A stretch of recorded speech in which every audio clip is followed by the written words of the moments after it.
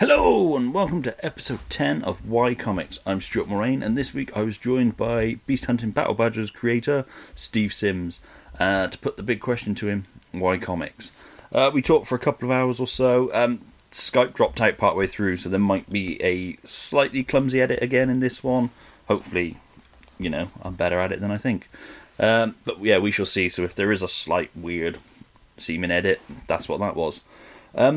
Yeah, that's it really on the notes up front. I hope you enjoy listening to the show, and I shall pass you back over to Past Me and Past Steve and roll the theme music.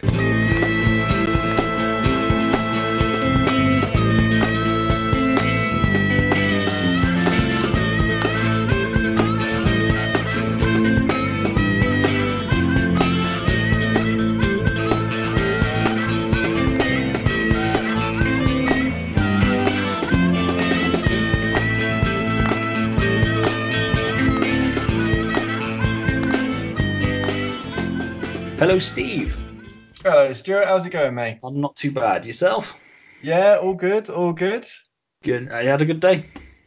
Yeah, not too bad. Been in the studio scribbling away, as I usually am during the week. It's the best kind of days. Yeah, you can't complain. Assuming you're scribbling away on something that, Oh, you enjoy. if you're drawing all day, then it's all good. There's plenty of other things you could be doing and thinking, I wish I was at home drawing. So. Yeah. It's when you're sat there drawing, thinking about drawing that. Well, thinking about drawing something else. Yeah, I mean the amount of jobs that I did as a youngster trying to get jobs in illustration. So I'd either be sat there on the tills drawing on bits of paper, or sat there in an office when I should be answering the phones, just drawing on bits of paper. So I used to get through till rolls at HMV, just doodling. Oh yeah. Yeah, I can say it now because I don't work there anymore. Yeah, I mean, I had like the equivalent of the Bayeux Tapestry going all along my till, just when you take out one of those till rolls and just draw all the way along it, little sort of comic strips and things. That's it, just scribbling caricatures of your co-workers, that sort of thing. Yeah. There used to be a couple of us, we'd have a thread going where one of us would just leave it for the next one to carry on. Oh wow, cool. We had like a little mini jam piece going. Oh, that's great. Yeah, then you have to hide it when the section manager comes around. That's it. I wish I kept them, but I don't know where they all went. I think because they were on till roll, we just binned them in the end. Yeah. I mean, it was nothing particularly that you want to publish. It was like quickly scribbled stuff on till roll. It could be the new comic format on the indie scene. Till roll comics. Yeah. Till roll zines, appeal to the hipsters. Yeah, that's right.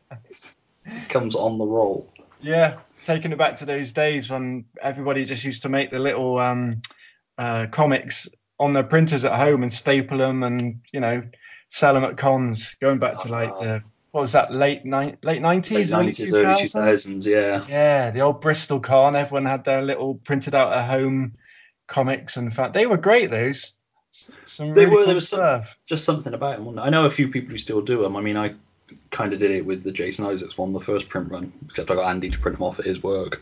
Right. But, yeah, they were just sort of, I even called it the printed at home edition. Oh, that's cool.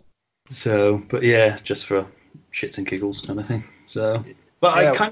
I kind of miss that sort of. Yeah, I mean, it's great now where we are now. It's like the grunge movement of comics. It was, yeah. But I mean, now that printing is affordable, it's great because people can actually produce indie stuff that looks as good as the official stuff.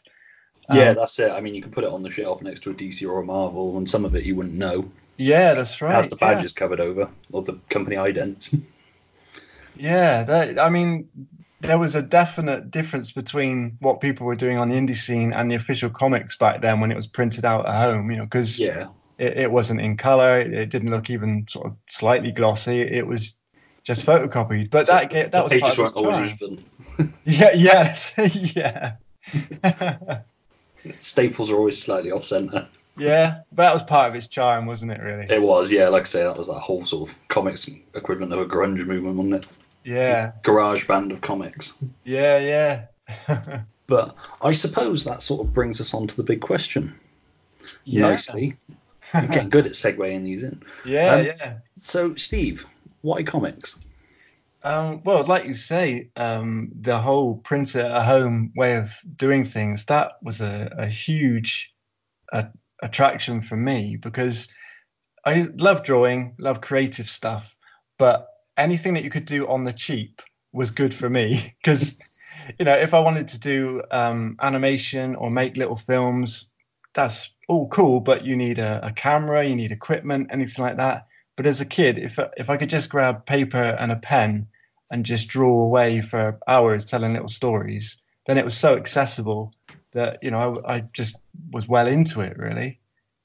So what sort of age were you looking at as a Well, kid sort of doing them? Was it I like think copying, were you creating your own characters or? first comics I can remember reading were things like Whizzer and Chips and the Beano. There was a comic called Oink. Did you ever read Oink at all? I possibly did. I It was a I bit like remember it, but I don't remember reading it, if that it makes was a bit sense. like Viz for Kids, Yeah, and it had Frank Sidebottom was in there. that's right. Yeah, it was kind of your mother wouldn't like it, that kind of thing. And I just remember loving the artwork in there because it was a bit irreverent, a little bit sort of indie style, even back then. Um, so that was a huge influence on me. And also, there was a strip, I think it was in Whizzer and Chip, something like that, and it was called Face Ache.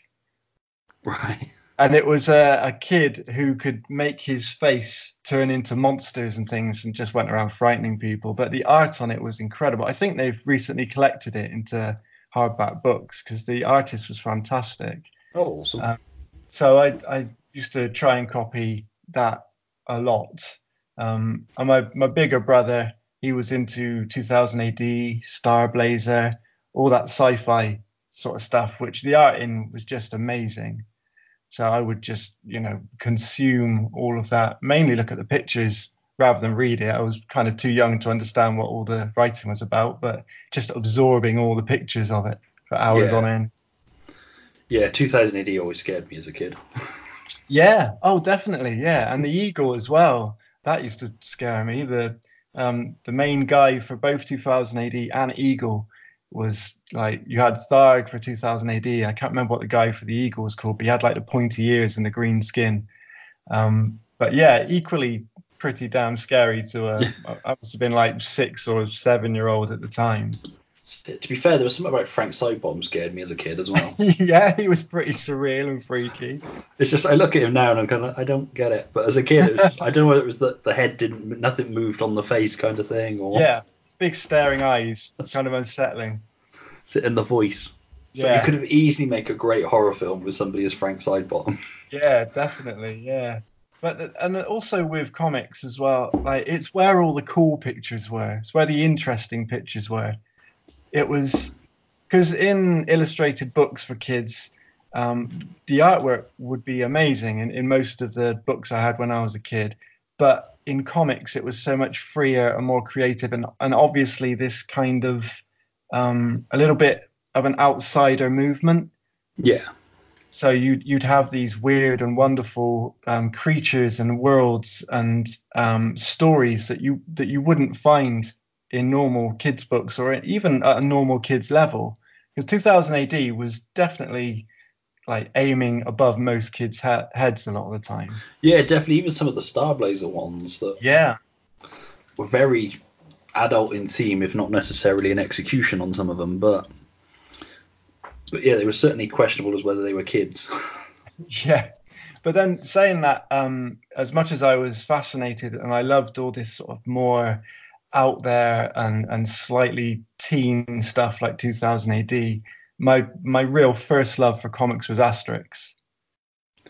Yeah, It was I'm with you on that. I had a copy of Asterix in Britain that was like a small pocket one I ordered from the school, so about yeah, A5 size, and I carried that everywhere with me and beat the shit out of it. yeah. I had a hardback. I got from a car boot sale a hardback copy of Asterix in the Big Fight, and I loved that book. I think I might still have it somewhere, but it's so beaten up. It's held together with sellotape and all sorts. Yeah, I'm not sure whatever happened to mine. It's probably in my dad's loft somewhere, but But it was just the color and the movement yeah, that that Goscinny and Uderzo had in those strips. I just loved it. And also the big fight. It was about a big fight. Even at that age, I loved stories that were about two goodies that were going out to fight the bad guys. And, and they were pretty innocent dust-ups, sort of paff and poof and, like knocking Romans over walls. But it was just full of so much energy and fun. That's it. And there was the weird thing about Asterix and Tintin, that they were the acceptable comics that they'd have in the school library. Yeah, definitely. Yeah, I think it was because they came in book form rather than comic book form, if you know what I mean. Yeah, there was even back then it was this is a graphic novel. Yeah, this is European and it comes in hardback, therefore it's acceptable for kids. It's been translated. Yeah, that's right. Yeah, some of the humor in Asterix, though, I mean, I have to admit, I still didn't get some of the jokes till I was about 20 something, and I read it and I was like, oh, that's a pun. I understand that now. But as a kid, I just looked at the pictures. But as I got older and reread them, there's so much in the writing as well as the artwork. I always mean to go back to Asterix. It must admit it's something that I've never really gone back to as an adult. You're right, yeah. So I'm not sure why, because like I say, I loved them as a kid. It's just... Well, I had this thing where things like Asterix and Tintin, I kind of left behind into my teens because manga became a thing. And I moved from loving things like, Asterix, and still loved Thundercats and Ghostbusters and things like that, even as a teen, just because they were awesome. But when manga came along, it just had so much energy to it that I moved towards that as a real thing I wanted to absorb and learn from. And for years, I studied things like Dragon Ball Z by Akira Toriyama. Obviously, Katsuo Otomo did Akira. There's just amazing manga art out there. But maybe about, say, 5 years ago, just before I started doing Battle Badgers, actually, I went back and looked at Asterix because I realized that as much as I was learning from manga, my characters and my artwork was getting a bit stiff. I was obsessing too much on these sort of quite strong angular lines to get what I felt was giving it action, when actually it was stiffening everything up. So I went back to look at things like Asterix to try and bring in that squash and stretch, that flexibility of character. Yeah.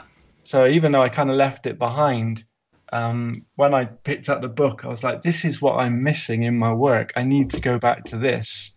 And ever since then, I've got just as much Asterix on my desk as I have any manga stuff. Yeah, because I read that one you sent me, the PDF of the right. one you did before Beast Hunting Battle. Oh, the Worm and the Well. Yeah, you can see the manga influence in that very much. Yeah. I was trying to combine my real sort of love of manga, but also a huge love of Mike Mignola and Hellboy. Yeah. Which is strange because there's quite a stark sort of dark strength to Hellboy, yet in Dragon Ball it's very clean lines and there's lots of white space. So it's trying to mush those two things together and come up with some sort of middle ground.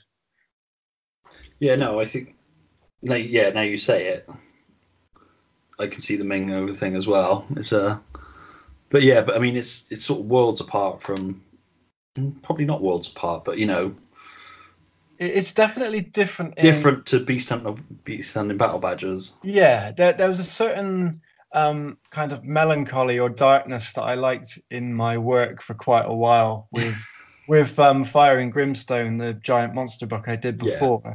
It's basically like an old sort of black and white Hammer horror movie where everyone dies at the end. Yeah. And then The Worm and the Well is based on an old northern folk tale with this young hero who, spoiler alert, again dies in the end.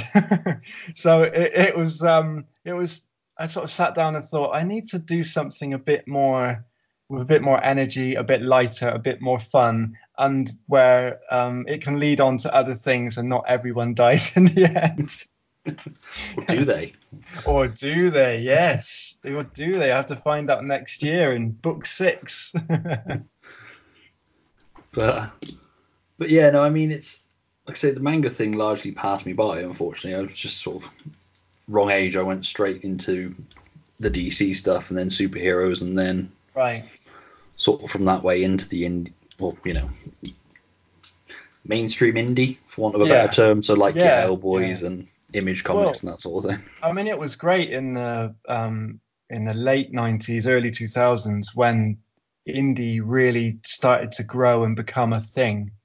I mean, obviously you had the indie boom through the mid 90s, but a lot of that, I mean, it didn't really gel with me. A lot of that sort of like machine guns and boobs and. So it was all pastiche of other things. It's like Youngblood was very much X-Men and that sort of thing, and that just seemed to be all in that sort of mold.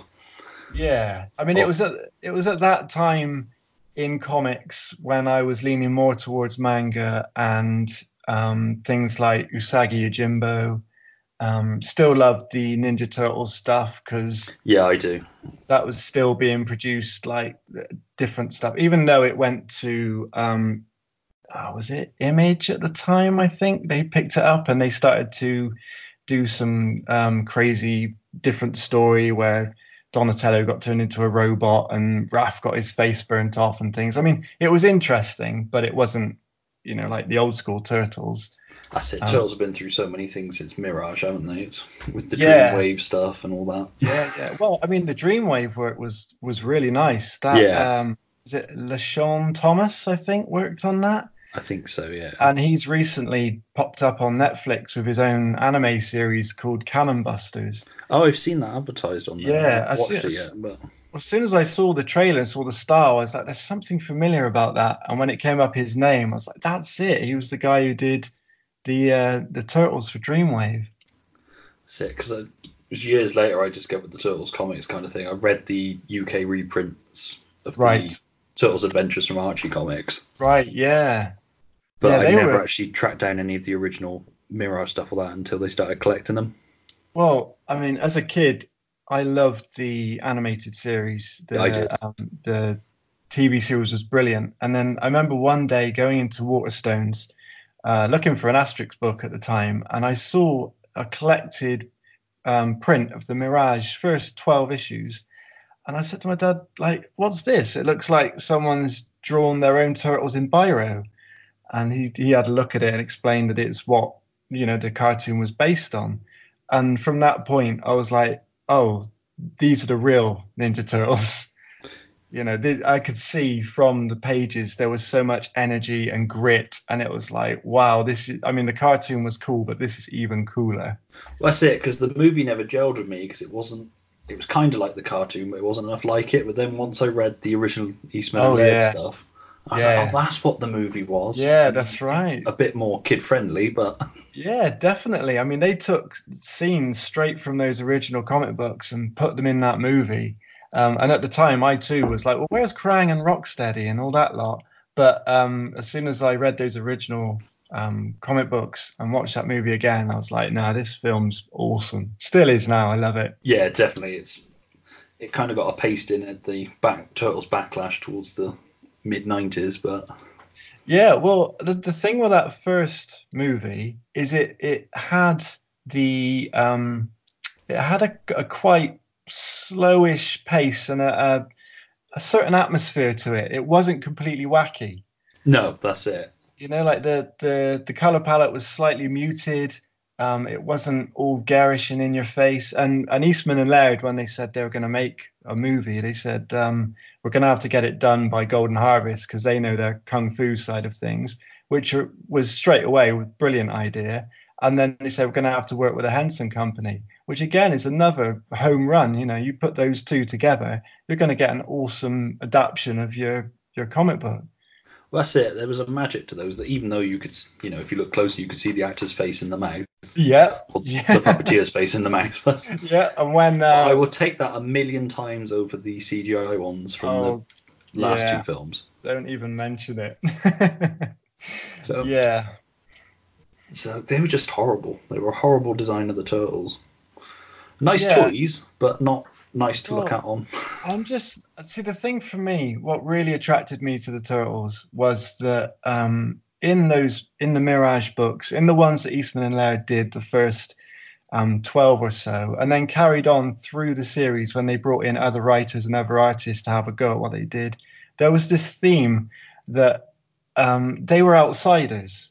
Yeah. They had to hide in the sewers. Splinter was kind of their grounding factor. He was the person who taught them how to hide in the shadows, how to survive. But they really wanted to live like normal teenagers, but they couldn't because they were freaks and misfits. And so with the new movie, to take them and just make them into kind of big, weird looking Incredible Hulks and have them somersaulting and through the streets and, you know, high-fiving people, and it didn't have any of that. What was at the core of what made those characters interesting? Well, no, that's it. I think that's the mistake a lot of people make with Batman when they bulk him up, is that he's a fucking ninja. Yeah, that's right. Yes, he's built, but he's not built. Yeah, that's why he's trained for so long, because he's got to be. You able have to be a certain build to move the way Batman's supposed to move, and the same with the Turtles. You sort of move the way they're supposed to move as ninjas. Yeah. Yep. And if you're just a big, bulky fucking thing. Yeah, that's right. They're supposed to be like 3.5 to 4 foot tall, able to slip in and out of the shadows, dart down alleyways, you know, quickly go down into the sewers. If they were like 4 giant, badass, Incredible Hulks, they could just walk down the street and not worry what anybody says. But I mean, well, those films had the stink of Michael Bay all over them, so. They did. I will say this. I enjoyed the second one a lot more than the first one. To go off slightly on a film tangent again. Well, I thought they got Rocksteady and Bebop spot on. I did, and I thought they sort of got the tone a lot better. They seemed to have a clear idea of what they wanted to do, but it was just a shame it came after the first one, so nobody cared to watch it.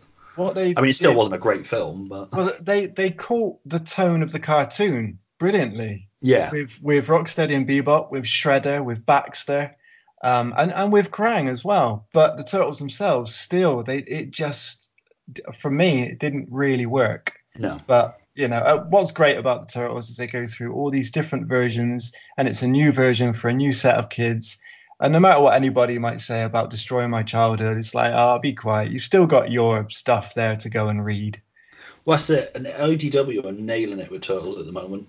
They are. They're doing a brilliant job. Anytime they allow Mateus Santaloco to illustrate a Turtles comic, I am over the moon, because that guy is an absolute master.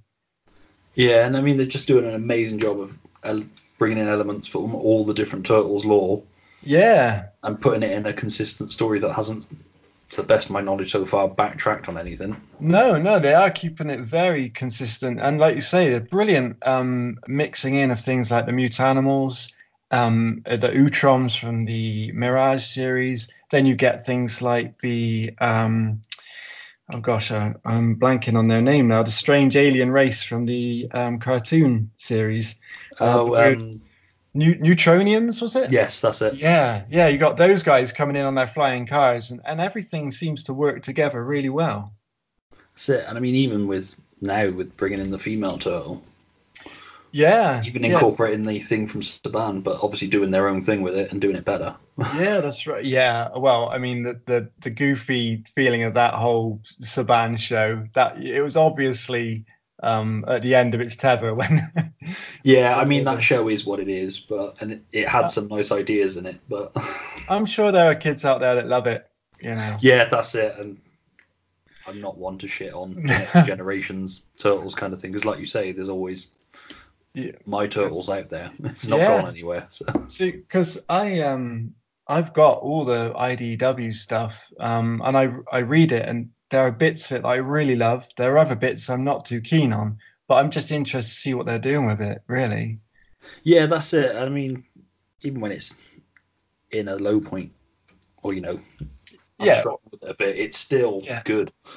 The only time I've really struggled with it, which I think, I mean, it's quite a big part of the story at the moment, is just the way that Splinter now runs the Foot Clan. And the way that Splinter is written as a character, he just seems much more harsh and cold And for me, he was always this guiding father figure who the Turtles would be out there on the streets, supposed to be on a mission, pushing the envelope of what they should be doing. But when they got back, even though they might get some discipline from Splinter, he'd always have those wise words. He'd always be a mentor type character. And so now for him to be more of this kind of almost vengeful Foot Clan leader, it just seems a bit too cold for me. Yeah, I know what you mean. I must admit I'm a few issues behind. I haven't been keeping up with it as much as I was. I mean, I'm sure it's part of the story they're telling, that he has to go on this story arc where what he feels he needs to do with his responsibility to the Foot Clan, he'll realize he's leaving behind his sons and come back full circle to be what he should be.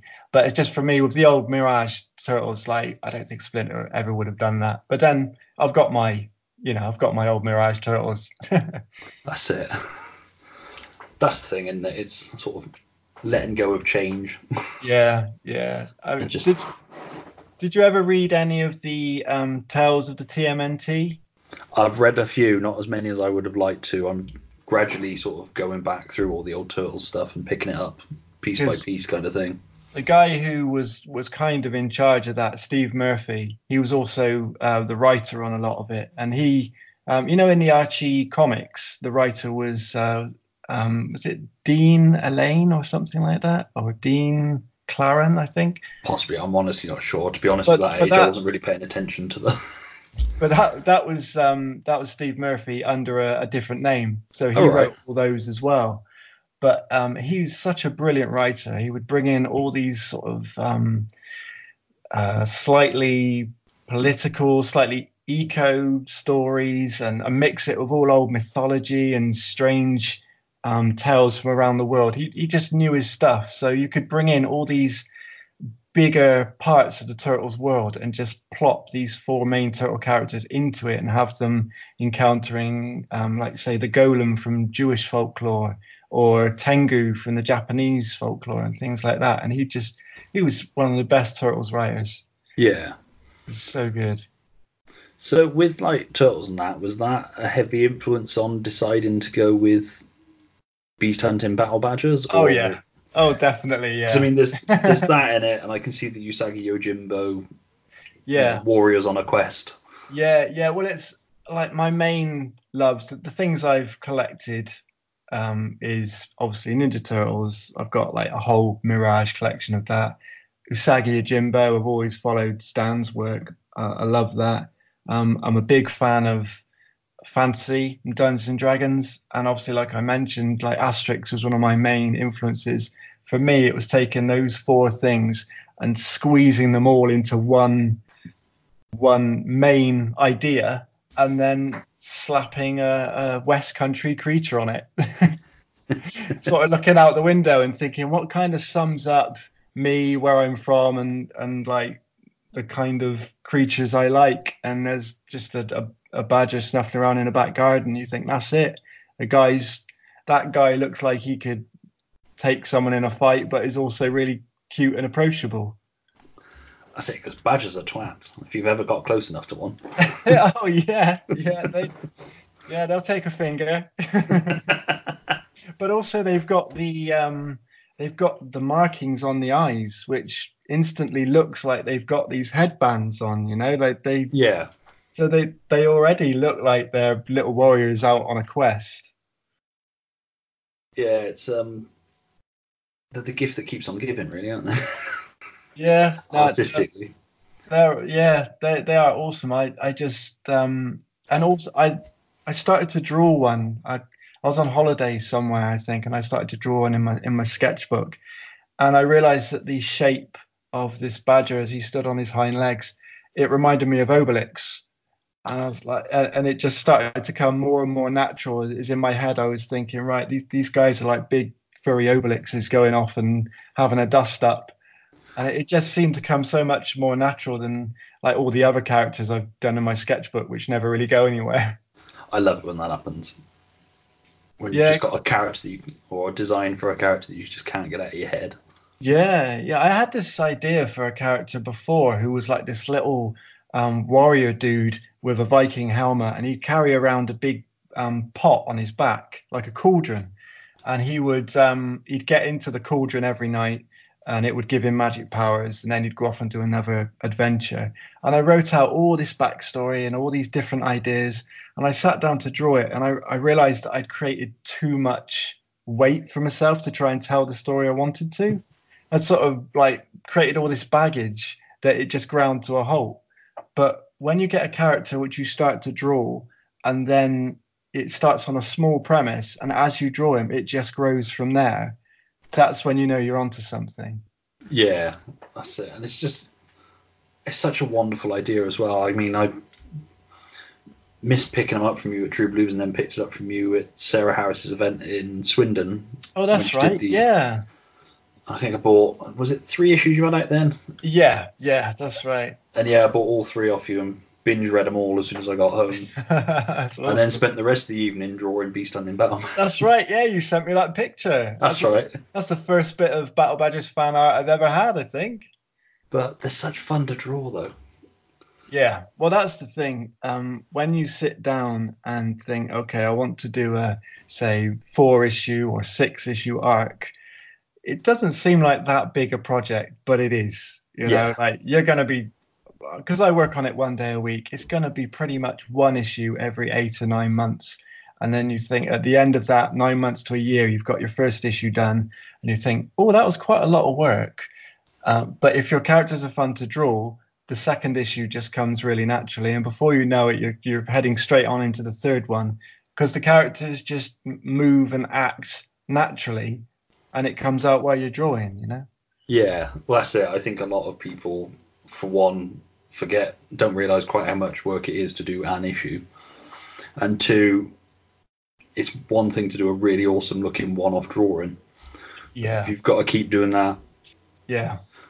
It's when people who say you might be inspired by the X-Men, and you think, okay, I'm going to have a team of 5 dudes, and they'll all have 6 machine guns and 20 pouches, and one will have all these extra bits. You think, yeah, they look cool on that pinup, but you try and fit them into panels, and you're just going to give up after a while, unless you're Jim Lee or some kind of, you know. But even Jim Lee had that thing about Batman, wasn't it, where somebody complimented him on it, and he was like, yeah, I just wish I'd not drawn all the tread on the boot, because now every time you see the bottom of the boot, I have to draw it all. Yeah, that's right. And also with Spidey as well, all the webbing on the clothes and shooting out all that webbing, I have to draw the detail on that. So, it's like, why didn't I do it like the 60s cartoon? Shit. Yeah. They just didn't even bother. Yeah. Well, it's why I really love things like Bone. Have you ever read Jeff Smith's Bone? Yes, I absolutely love Bone. Again, that was something that sort of came to mind when reading Beast. It always sounds like I'm being insulting when I say that, but no, it's all good. But this reminded me of something else. But yeah, no, it was sort of. I will completely hold my hands up.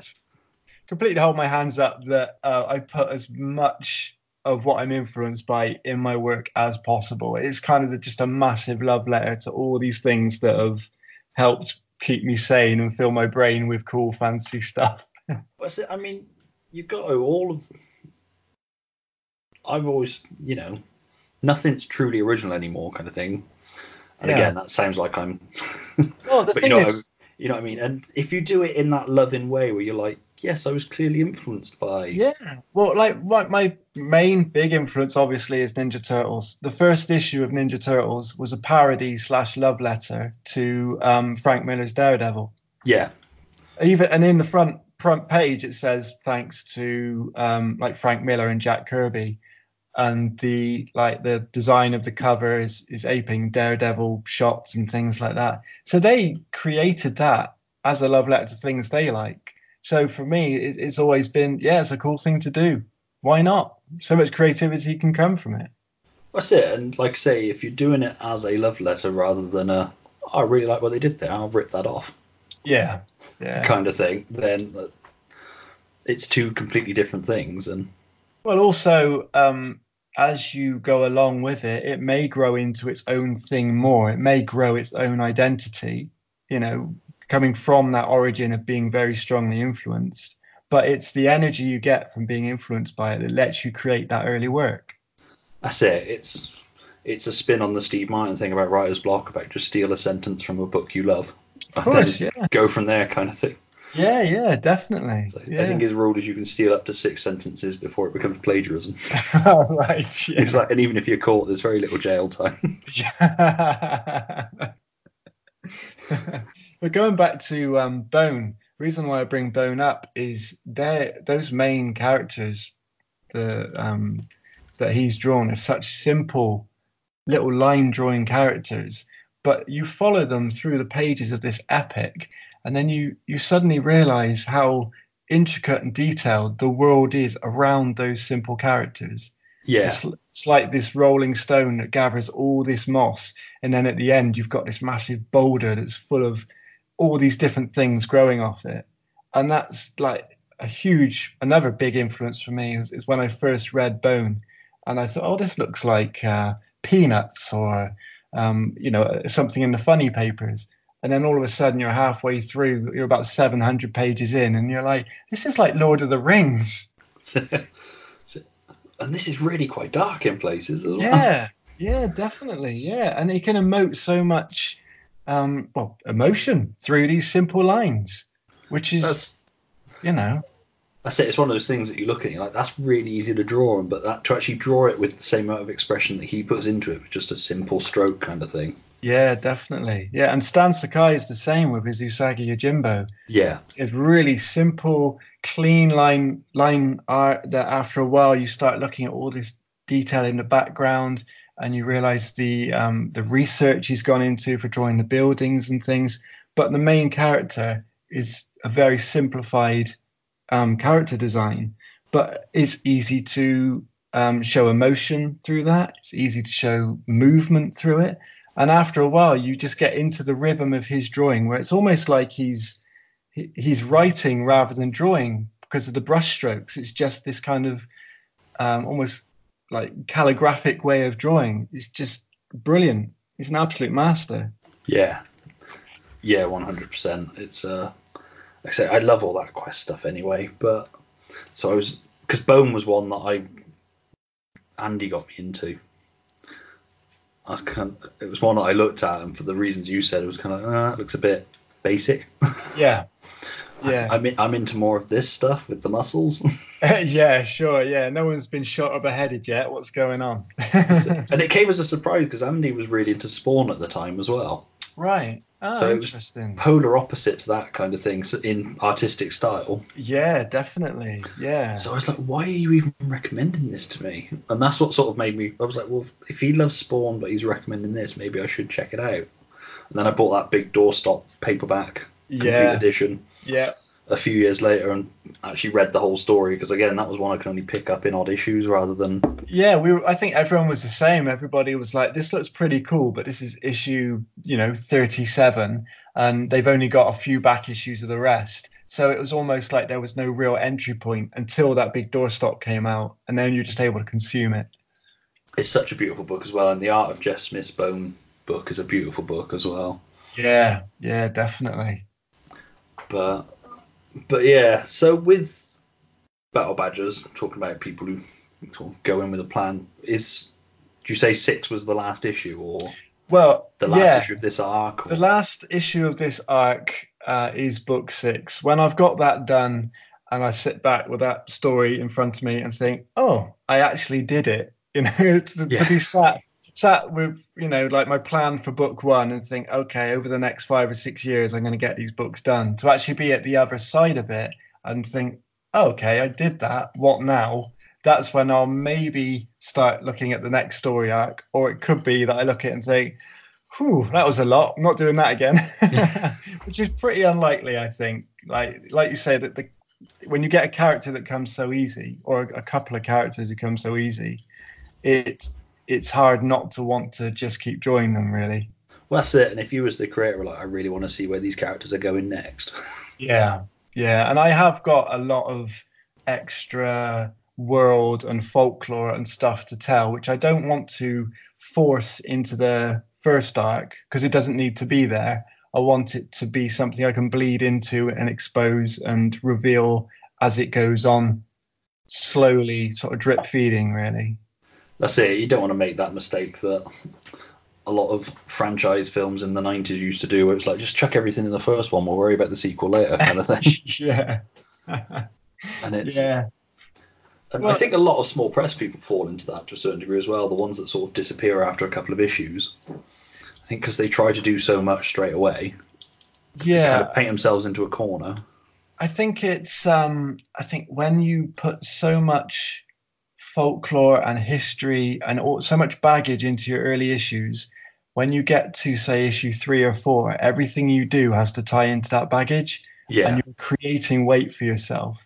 So if you can keep things tripping along quite simply, just adding extra elements as you go, knowing that you haven't got a lot to pick up when you do the next few. I mean, even with Battle Badgers, I've tried to keep it pretty simple, but there are story points and plot bits I want to hit. And even now I'm looking back over just the, few that I've done and thinking, okay, that's got to work with that. And I make sure that makes sense. And that's even with a simple tale. So yeah, if you're trying to be the next Alan Moore and go into that kind of crazy out there detail, you're going to tie yourself in knots. Well, that's it. Or you look at something like Hellboy, where there's so much world in that, but it's been running for so long now that it's justified. Yeah, that's right. I think a lot of people are like, there's so many great ideas in Hellboy, I'm going to use all that sort of stuff in this one issue. Well, what Mignola does brilliantly is he starts with a wandering character who, as he goes along, is visited by all these sprites and spirits and demons and things which kind of come and bother him. And it's up to him what is inspiring him at the time when he's writing. He might want to put in a bit of Lovecraft, or he might want to put in some Edgar Allan Poe or some old Norwegian folktale, but he can just inject that into his main character as his character wanders through a wasteland. Yeah. That's it. I think, it's about sort of putting the time into world building, isn't it? Which he does brilliantly. I mean, that's it. Absolutely love his storytelling. It's another good thing that when you say like why comics, for me, with comics, it's a medium where, unlike any other medium, unlike video games or movies, when you're reading a comic, as the reader, you kind of get to set the pace yourself. Yeah. It's up to you how quickly you go through those panels. So with Hellboy, for instance, somebody could sit there and read those panels and read each one quite slowly and really pick up this melancholy, slow wandering character. Or if they want, they can skip through that quite quickly and focus on him just, to dust up with a big creature. Yeah. So you can get two completely different readings of the same story that way. Yeah, definitely. I mean, I always as a kid, got so much out of comics. I've said before, they sort of helped me not learn to read so much as learn to enjoy reading, if that makes sense. Yeah, definitely. And also used them to teach me to draw. Yeah. Whether that was good or bad is up to the audience to decide. Oh, we're all of us, every artist at every level is still learning, still practicing. Everyone's got people that they look at and think, I want to be as good as them. It's just the way it goes. Even people that do incredibly accomplished and detailed art, they can look at simpler stuff and think, I need to simplify my work. That's it. There's always something new to learn and pick up. I'm gradually learning that as I've gotten a bit more serious about drawing over the last couple of years. I think the first con I ever did was in a hotel in Exeter, and I was sat down. I was placed next to Henry Flint, who draws Judge Dredd and Zombo and things like that. And I saw these just beautiful, intricate, really detailed bits of art. And he leaned over and looked at my quite simple cartoony stuff, and he said, that's what I need to do. I need to be moving more towards what you're doing. And I'm sat there thinking maybe in like 10 years I'll be anything like what he's doing. It just goes to show that, no matter how much time you've put in or where you think you are with your art, you'll always look at someone else and think you can see the benefit of in what's in their work you might think's missing in yours. That's it. There's always something small that you can steal to use for yourself that works. Or not steal, but but yeah, just a different technique or a different way of approaching. But that's what it is. I mean, that's where you see influences in people's work, kind of thing. And it's because you can buy all these how-to books, but at the end of the day, it's doing and watching. Oh yeah, definitely. Which is why Lorenzo's How to Draw book is so great, because it's not saying you need to do this, you need to do that. It's kind of saying, have a look at what I'm doing and just take a little bit of this, a little bit of that, and just how to think when you draw. That's it. That's that whole thing. It's those books are genius, and when he puts them online, it's genius, because it is, like you say, it's not the how to, it's the how to think. Yeah, definitely. And no one sits down and consumes a whole how to draw book from cover to end and then sits down and thinks, right, I'm going to do exactly what that book told me. No, that book's great. I often go to that for, like, if I'm trying to draw vines or rock or something like that. Definitely. And then I don't do it exactly as it is in it, but it gives me the kickstart I need. Yeah, that's right. Yeah, it's the seed planted in your head to how to think when you approach something. He's just brilliant. Really good. But bloody Lorenzo.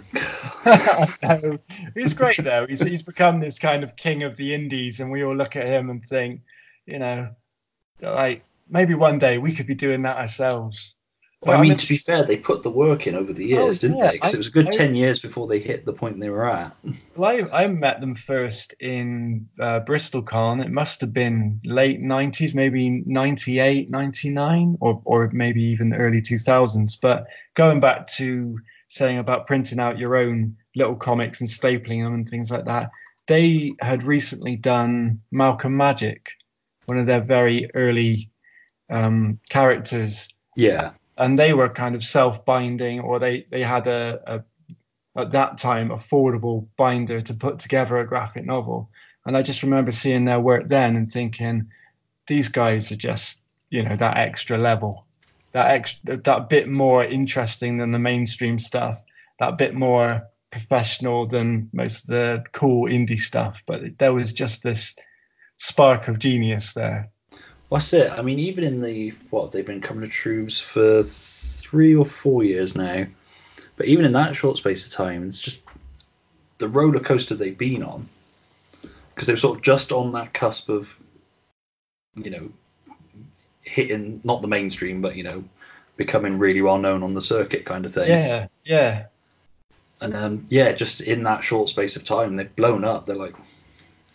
Well, it's wicked that they've blown up doing it indie style, because they were indie through and through. They tried to do mainstream stuff, but the thing that's been their massive success is, here's all the cool stuff we do for free, but if anyone wants to pay for it, you can. And everyone was like, yeah, sure, we'll pay for it. We'd love it printed out in hardback because it's awesome.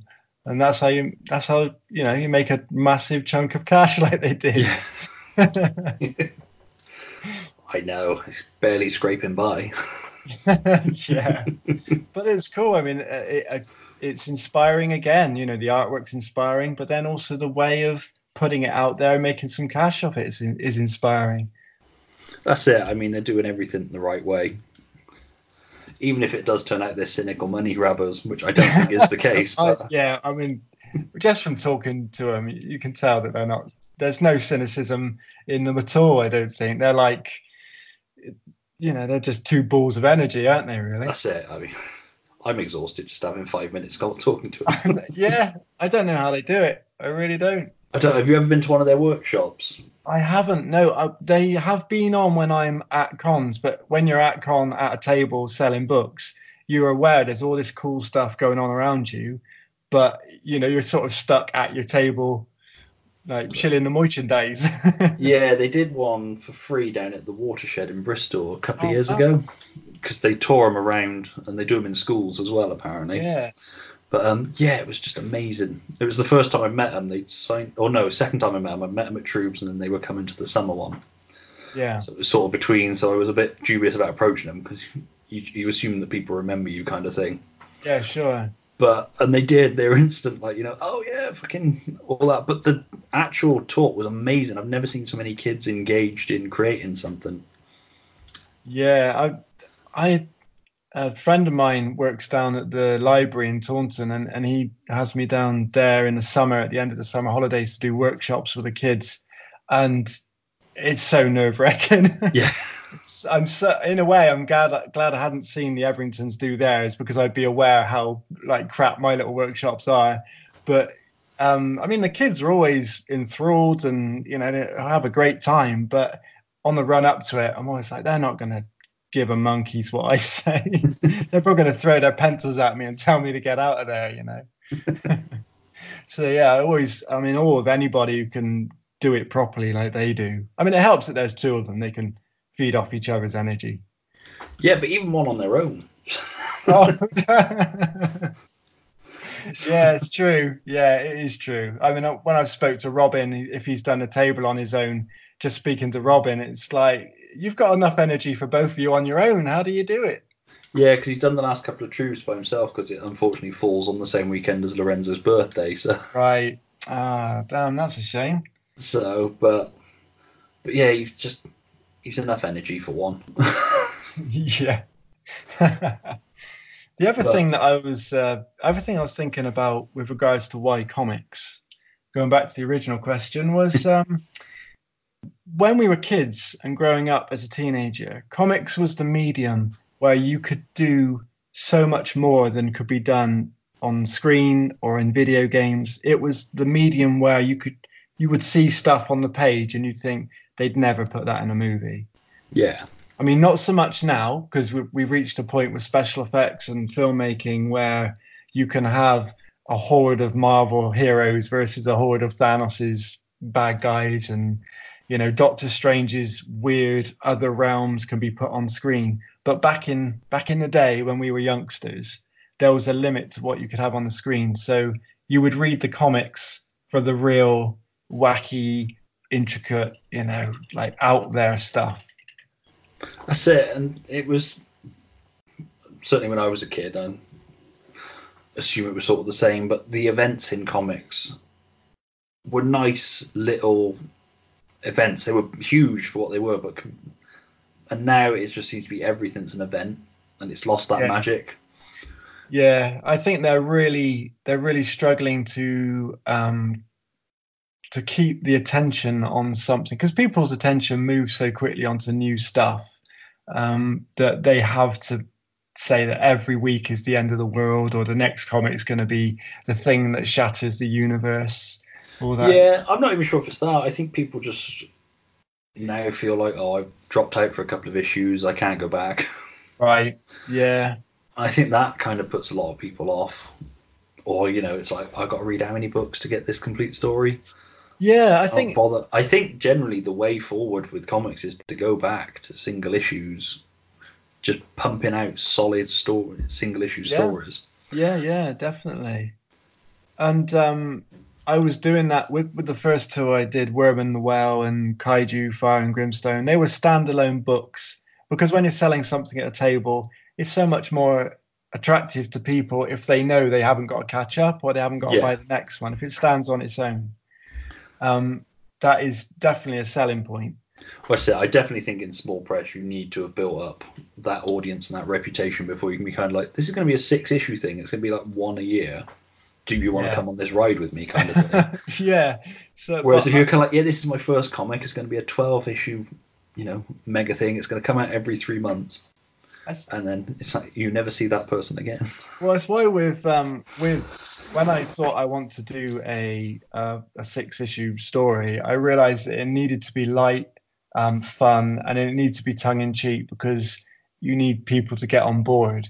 And for me, if you see something from a distance and it's got a quite in-depth title, or it looks like it's going to be too serious, and someone says, oh, it's my 12-issue story arc and it's about this steampunk otherworld detective. I mean, that sounds cool, but you just think that's going to be a really in-depth story. It's going to be 12 issues. I don't know if you're going to be able to actually finish it, and I don't know if I want to buy all the issues. Whereas if it's something silly, like with, you know, Ninja Turtles or Battle Badgers, it's the kind of thing you see from a distance and think, well, that looks fun and good for a laugh. Even if I only buy one, it's going to be a laugh or a novelty, if you know what I mean. Yeah, and I think the thing you get right with the one is that even though it's not the complete story, it's a contained enough story that, all right, might have an open end, has an open end kind of thing. Yeah. But it's not an unsatisfying one. It's not like that you're like, if issue 2 never comes, I will never feel fulfilled by this book? Sure, I try to lean towards that monster of the week thing, Yeah. So in your issue, you're going to have a dust up with some kind of creature, and that's usually shown on the cover. You can see another beast that they're fighting. It's a good formula. It's one that Beast Quest's been using for years. It's one that, like Fantasy has done for years before that. You have your basic hero, your barbarian, or your wizard. It's not really them you come to the story for. It's what they're fighting that will make you pick it up. Some big, like, many tentacle beholder or a 7-headed dragon or something like that. You, as a kid, you're drawn to that monster because you want to see how the hero, whoever it is, a lot of the time you just see them from the back, so you're not that worried. You identify with the fact that hero could be you, and it's fighting that massive thing that by all rights should rip your head off. Yeah, that's it. I think, and there's just a beauty in that simplicity of not overcomplicating in that. I think too many people chase the water cooler moment kind of thing. Yeah. Even in comics, people want that shit, I've got to go and talk to somebody about this kind of thing. But they're mistaking that for something huge instead of... Because, like, after I'd read the first 3 Beast Hunters, I was messaging Andy as well. Like, have you read them yet? They're fucking great. Cheers. And that sounds like I'm blowing smoke up your ass, but it's all right, keep blowing. So I'm horrible behind your back. Yeah, so I don't hear that. It's all right. That's fine. That's my rule. You can say what you like behind my back. I don't care. Yeah, I got selective hearing. It's fine. But it was just, and it's in that simplicity of the storytelling. And that simplicity sounds like a horrible compliment, but no, that's fine. There's a genuine beauty in it. I think a lot of people overlook in the desire to build a world or layer in complex things for future issues that may or may not ever pay off. Yeah, you definitely start simple and layer it as you go along. I mean, I always use the wrestling analogy. I was always a massive pro wrestling fan as a kid as well. You just need a good guy and a bad guy. The good guy has to win all the matches to get up to that bad guy. And as he's doing that, the bad guy just shouts more, gets badder, is more of a threat. So that when finally that good guy meets that bad guy, you think that good guy's got a chance. And during that fight, he may get his arse beaten, but at the very last minute, scores that pin, gets the title, and everyone goes, yay! You reach that conclusion. That a lot of the time people can see it coming, but along the way, you throw obstacles in the way. And it's just a formula which pro wrestling has repeated for the past 50 years or whatever, with slight changes, slight costume changes. And as soon as they try to complicate it too much, as soon as they try to add too many extra interviews, too many extra backstage scenes or props, you lose your audience, because really you're there for that predictability with those slight differences. Well, that's it. I mean, I was the same as you. I used to love, like, especially WCW and WWF it was at the time. Yeah, that's the stuff. And even with that, in that hour program, you'd have one match that was 2 named wrestlers fighting each other. But even those ones where it was like, it's The Undertaker versus Dave from the locker room. Yeah, that's right. Yeah. It's like, well, we know Dave's going to go down. Yeah, but it's about... But you still get weirdly invested into it, don't you? You do, because it's, that guy, Dave Smith from down the road, he's going to lose. But you want to see your star elevated because he's on his path to go against another star who's also being elevated. So you're promoting these 2 elements that will finally clash. But along the way, that's when you can put in your little obstacles and your details. But the predictability is there. They're going to come together and have a big dust up at the end. And hopefully the good guy will win. It doesn't need to be complicated. That's it. I mean, my favourite wrestling thing was it Royal Rumble where there was about 4 of them in the ring? Yeah, the big old over-the-top Royal Rumble. And again, you'd have like 15 unknown wrestlers that just kind of look like they'd wandered in by mistake. Yeah. Just a guy in a pair of trunks kind of like, is this not the swimming pool shit? And you knew that Hulk Hogan was going to win in the end. That's it. But when it got down to the last 2, it was Like, I know Hulk's going to win this, but at the same time, I'm really doubting it. Macho Man looks like he could take him. Exactly. The storytelling comes in, adding those little elements of doubt, but this time it might be slightly different. And that puts you on the edge of your seat. And then when Hulk wins again, you're like, oh, yeah, the champs won again. Brilliant. And then after that, some even bigger guy will come out the back. And then they'll do the whole formula again, building up to him fighting that even bigger guy. And they just repeated it. I mean, they repeated it for 5 or 6 years with Hulk Hogan and made millions every year because it was fun, predictable, cartoonish storytelling. Well, that's it. It's like, as in the early 90s, one of my favourite wrestlers was Tatanka because he never lost until they turned him bad. Yeah. For no real reason that I could ever see, but unless I missed an episode. Well, that was around 93, 94 when Hulkster had gone and they moved away. They moved away from the formula, and that's when it lost its interest. So, yeah, I think that's about when I dropped off, I must admit. But Tatanka and Crush were the big ones then, I think.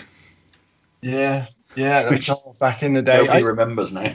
Well, I remember picking up some of the old WWF and WCW comic books back. Yeah, I used to as well, and they used to do that nice prestige kind of magazine that was about £3 or £4, which was like the equivalent of about £8 now. Yeah, but it was glossy and had muscles, so we bought it. That's it. And that's my approach with battle badges. Have a glossy cover and get them flexing their muscles. People will buy it. but that's it. But I mean, like you say, that wrestling formula works really well in comics as well. It's like I talk about it a lot, but the Death of Superman issue, every time I read it, there's still part of me that's like, I know he dies at the end of this, but there's still part of me that's like, it might be different this time. Yeah, well, like, I mean, wrestling was inspired by, a lot of the time, superhero comics of the 50s and 60s. It was inspiring the wrestling industry, and vice versa. When Hogan and the WWF in the 80s was massive, all the big sort of steroidy, muscly dudes, also inspired by like action movies like Arnie movies and things, that all inspired comics. So it kind of all played off each other really as it went along. But yeah, that Death and Return of Superman, that's especially the Death of Superman, that's your pretty much your pro wrestling formula there. You got Superman, who's your champ, who all the way through is being interviewed and just doing his day by day stuff. And Doomsday is this slowly approaching bad guy who's getting stronger and stronger and stronger. And then they just meet in the ring, which happens to be Metropolis, and have a massive dust-up. Well, that's it, because even in it, Doomsday's inspired to go to Metropolis because he sees an advert for, is it a boxing match or a wrestling fight? No, and that's what makes him... Yeah, so that's what makes him go to Metropolis. Yeah, that's their little sort of nod themselves, I bet, that is kind of like, yeah, we know this is like a wrestling show, but it's kind of why you love it. Well, I mean, they never made any secret of it, because a lot of people in the inevitable backlash against the hype of the Death of Superman were like, well, it's not really a story, is it? It's like, well, no, it's not, because it's the preamble to the story. Yeah. The story is Funeral for a Friend.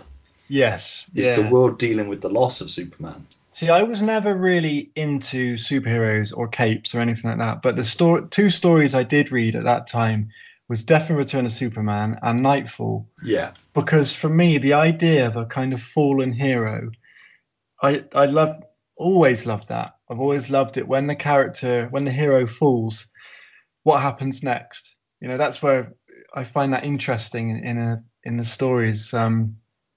Also, why going back to the Ninja Turtles, they kicked ass. They could do anything they liked. They were so good with their skills, but there was always this kind of like melancholy because they had to hide, they had to stay away, they had to stay underground, so that their potential was never really reached. Yeah,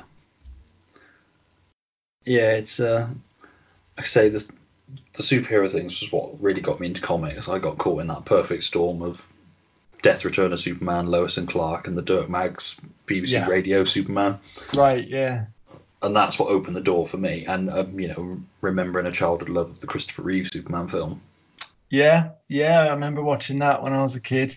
I always, for me, the only Batman is the 60s Batman. That's fair. Again, it comes back to simplicity, fun, cartoonish action. I was probably reading Asterix and then stopping to watch 60s Batman. I used to watch 60s Batman to the point where I hated Tim Burton's Batman film without even seeing it. Right, yeah. And, now I love it, and Keaton's my Batman, but... Yeah, that is my second. First is Adam West, and second is Tim Burton Batman. Yeah, I mean, I did that thing that most moody teenagers do. I'm like, that's stupid. And then you get older and you go back to it, like, actually, there's a real charm to it. Yeah, I see. For me, I loved all the bright and colourful stuff, Asterix and Batman. That was what I grew up on, and that was like really the seed of my creativity. But like most people, I hit my teens and the darkness crept in. So it was The Crow and obviously like the death and return of Superman because he died, and Batman because he's a fallen hero. And from there I went into the manga stuff because it was more adult and more dark.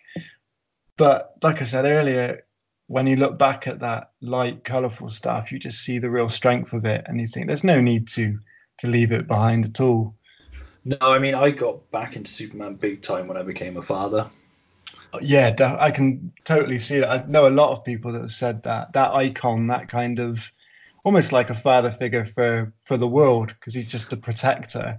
What's that, and the Jonathan Kent character as a father, when he's written really well. Right. It's a wonderful role model father. Yeah. Well, I suppose it's like me with Splinter. You're reading it, and the words of wisdom coming from the character, you're just like, that really resonates. Yeah. He is the father, isn't he? Yeah. Have you seen ideal dad that you want to be? Have you seen the latest? Is it Shazam? You seen that film, Shazam? Yes, I have. Yeah. I really, really enjoyed that. I really enjoyed it. They could have shaved half an hour of it, and I wouldn't have missed it. Well, that's every modern film, isn't it? You edit that down. Because I enjoyed it. There was a point, kind of fucking move on. And then it went, and I was on about the bit where I was like, I'm getting frustrated. I just think the way they handled Shazam, he felt to me more like Superman than any of the other DC movies. No, I mean, you sort of, with Justice League towards the end, felt Superman was going in the right direction. But it was just kind of, by that point, they were at point of no return with those movies. Yeah. Well, hopefully they'll turn a corner now, because they seem to be getting some good successes with the recent stuff. So we'll see. Yeah, since they seem to have given up on trying to ape Marvel. Yeah. Because that was the big problem. They, again, rushed into building a world instead of laying the groundwork. Yeah, that's right. Yeah, definitely.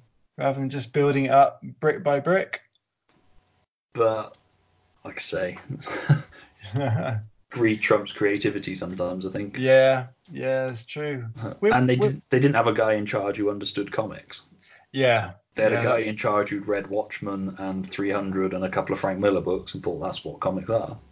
Yeah, definitely. Well, I mean, with 300, you could just sit down with that book in front of you, and you've pretty much got your storyboard to shoot from there. Yeah, that's it.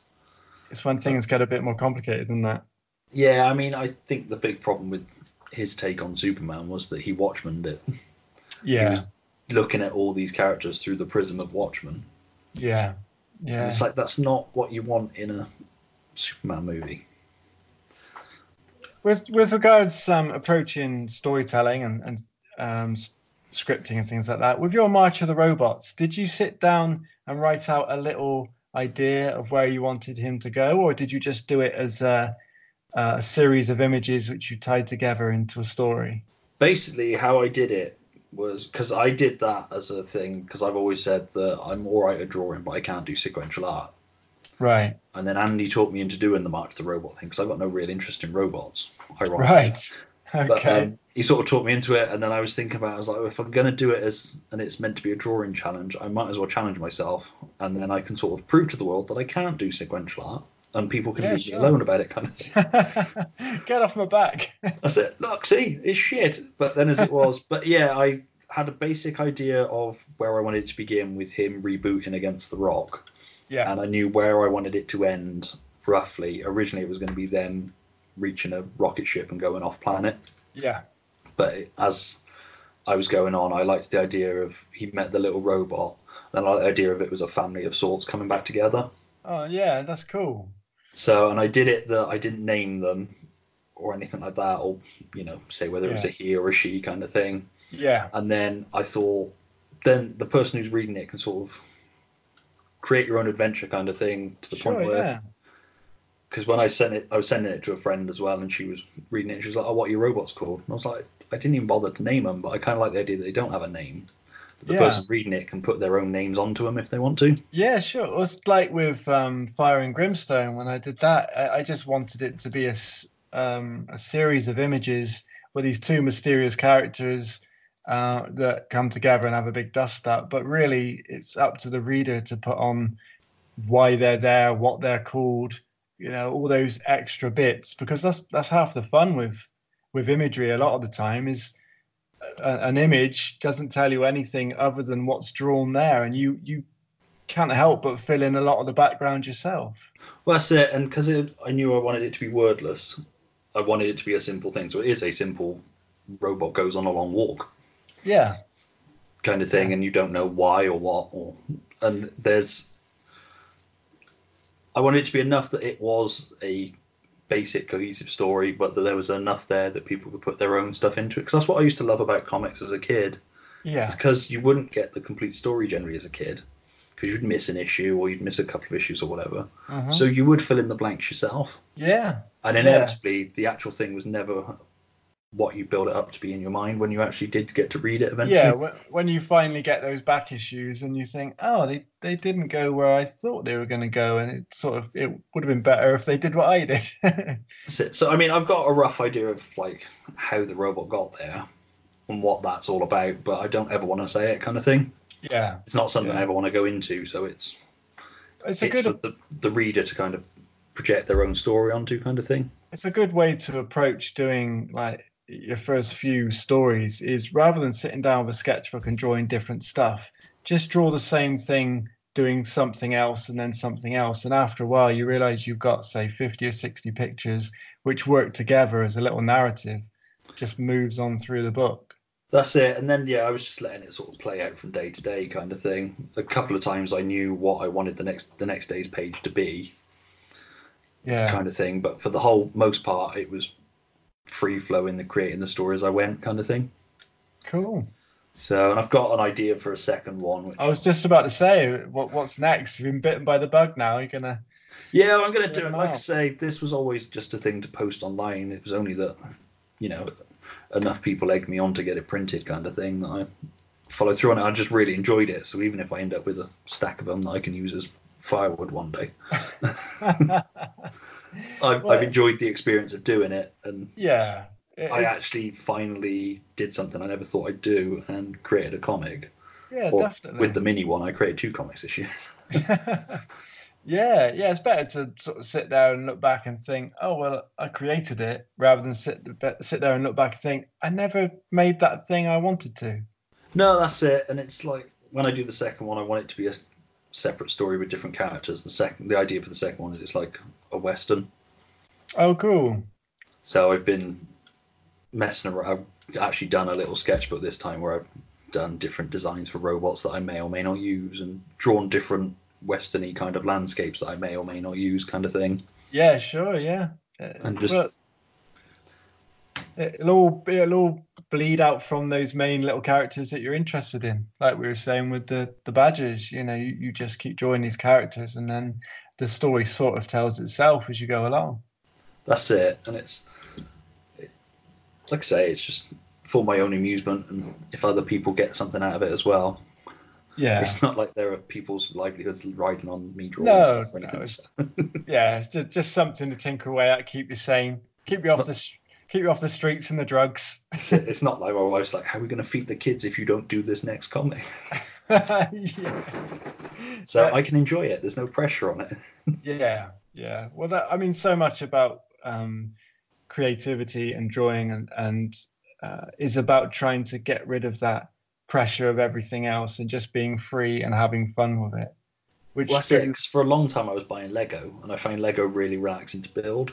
Yeah. And I think that's where the obsessive buying all the different pens and that came in, because found that was a nice alternative to doing the Lego. It takes up less space in the house.